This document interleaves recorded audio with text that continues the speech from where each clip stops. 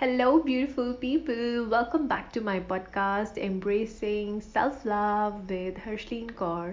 So, today I want to talk about the second day of the Valentine's week, which is the propose day.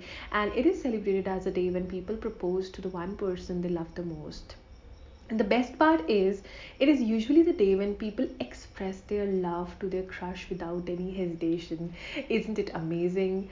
So, today I want you to be your own crush, and the task for this day is to propose yourself by expressing love for your own self. It can be written, it can be oral, it totally depends on you, and it can be done at the time when you actually sit by yourself. Or you can also write a love letter to yourself, and that's a great way to express love for your own self. It's just an idea that I'm just giving to you, but you have to express your love, okay?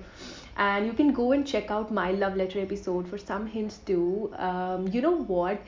We keep searching for our soulmate to propose, but today, propose yourself to be your own soulmate, because why not? You're going to stay with yourself at the very end point of your life, and why not be your own soulmate?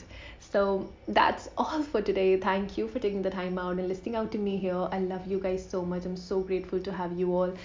This is Harsleen Kaur signing off, and now I'll see you guys in my next episode. Till then, take care, bye bye, and keep loving yourself.